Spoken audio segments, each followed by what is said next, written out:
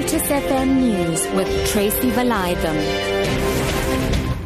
1 o'clock that afternoon, scores of displaced foreign nationals from the Chatsworth refugee camp south of Durban have been arrested for camping illegally at the premises after it was closed on Tuesday. More than 140 people refused to vacate the premises, opting to squat in an open field. Police spokesperson Colonel Jane Iker says they will be charged with transgressing bylaws and childcare issues.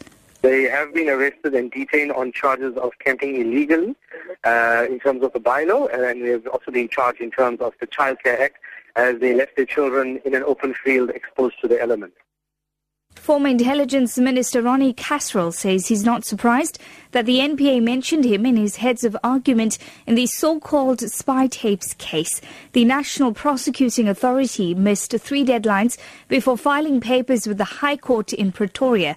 The DA is seeking to overturn a 2009 decision of then-acting prosecution's boss, Mokotedi Mshe, to withdraw corruption charges against President Jacob Zuma. Kasrils had this to say. Jacob Zuma, now our respected president, has long said that he wanted his day in court. So why not allow this to go through and have a proper hearing? But in fact, we see every last-ditch attempt in relation to the kind of affidavits that we're referring to, and particularly the Hofmeyer one and now the one from Mshe, coming up and trying to prevent that. Let the president have his day in court. Why not? Free State Police have arrested over 500 suspects during an Operation Fiela campaign in the province. Police say people have been apprehended for crimes ranging from robberies, diamond and drug smuggling and prostitution. Several illegal immigrants have also been arrested. Police spokesperson Mthembu. We need to send a very strong message to the criminals out there that they need now to acknowledge that they don't have a space or any place to operate in our province, and we'll make sure that through these integrated efforts within our law enforcement agencies and other government departments, we are together.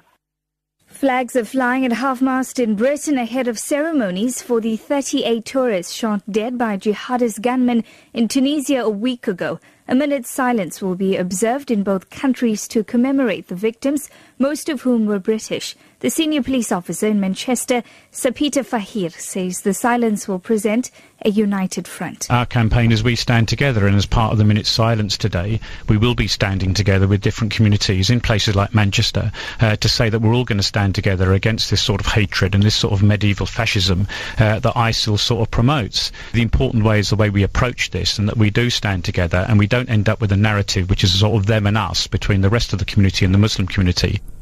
Back home this afternoon, the KwaZulu-Natal Department of Education's Chief Matriculation Director, Barney Mthembu, says he's pleased that adult exams have been concluded without any irregularities. More than 24,000 adult candidates wrote examinations to obtain an amended National Senior Certificate. Mthembu says the marking of the scripts starts on Monday. We are feeling very, very, very satisfied that this examination was run well and there were no incidents which compromised the integrity of the examination. The religion studies paper and information technology theory paper, which most of them have completed the examination, and we are satisfied that the integrity of the examination has not been compromised. It is important for us to say that we're looking forward to the release of results in some weeks' time, and we're starting the marking process on the 5th of July, which is the Monday. Your top story this hour: scores of displaced foreign nationals from the Chatsworth refugee camp south of Durban have been arrested for camping illegally at the premises after it was closed on Tuesday. For Lotus FM News, I'm TRACY VALAYDHAM. I'll be back with more news at 3 o'clock.